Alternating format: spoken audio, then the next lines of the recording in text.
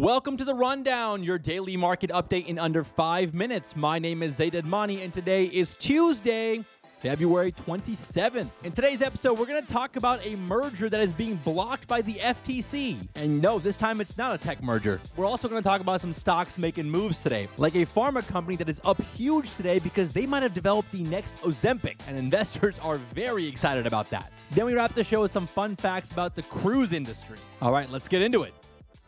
Let's start with a quick recap of stocks on Monday. Stocks got off to a bit of a sour start. The Dow, S&P, and NASDAQ all dipped slightly on Monday to start off the week, coming off the record highs from Friday. And there wasn't really any major news causing the drop. I think investors are just like in a holding pattern right now, just waiting for more major economic news to come out this week. Like the Q4 US GDP data is coming out on Wednesday, and I think more importantly, the PCE inflation report is coming out on Thursday. And remember, the PCE report is the Fed's preferred inflation report. We've seen some signs of inflation starting to tick back up a little bit. If the PCE report comes in a little too hot, Thursday is going to be a wild day for sure. Now, all three major indices are on track to finish February in the green. That would make it 4 months in a row of gains. As for the stock market today, stocks are a mixed bag. The Dow is trading lower, the NASDAQ is actually in the green, and the S&P is pretty much flat at the time of this recording, around noon Eastern. All right, so let's talk about the FTC. The FTC is out here doing their best Mutombo impression because they are blocking another merger. It's not a tech company. No, this time it is a grocery chain. The FTC is blocking the $24.6 billion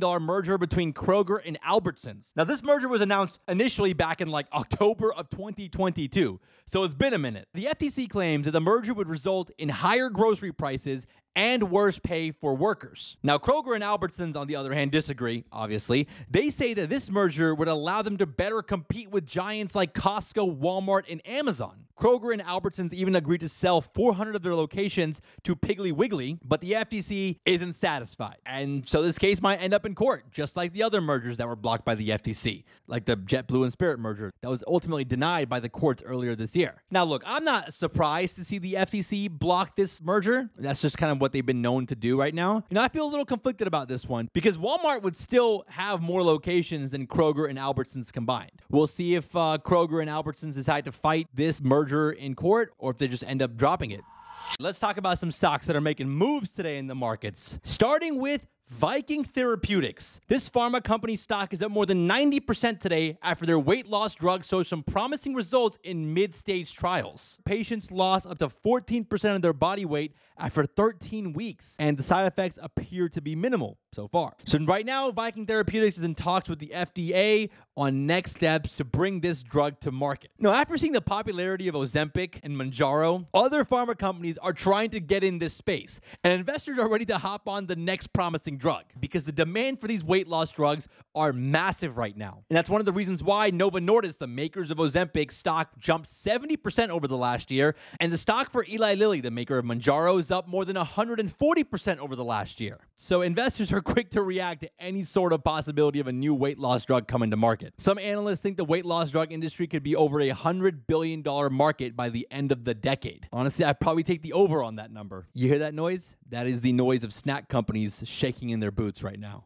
All right, let's talk about another stock that's having a great day today. That would be Norwegian Cruise. The stock is up more than 15% today at the time of this recording, around noon Eastern, after the company reported better than expected Q4 earnings. But not just that, the company is also expecting a strong 2024. In 2023, the company did $8.55 billion in revenue. That was up 32% from 2019, the last normal year before the COVID shutdowns. And Norwegian Cruise also had their first profitable year since 2019. They generated $166 million in profit last year. But this is what makes investors super excited. Norwegian Cruise is projecting their 2024 profits to be around $635 million. That would be almost 4 times higher than 2023. So I think it's safe to say that cruising might be all the way back. Let's shift gears and talk about a stock that's kind of sinking right now. No pun intended. That would be Unity Software. The company reported Q4 earnings, and the reaction has been negative. The Q4 earnings were a mixed bag, but more importantly for investors, the company is projecting disappointing forecasts for their business in 2024. Like, for example, in Q1, the company is expecting revenues between $415 and $420 million.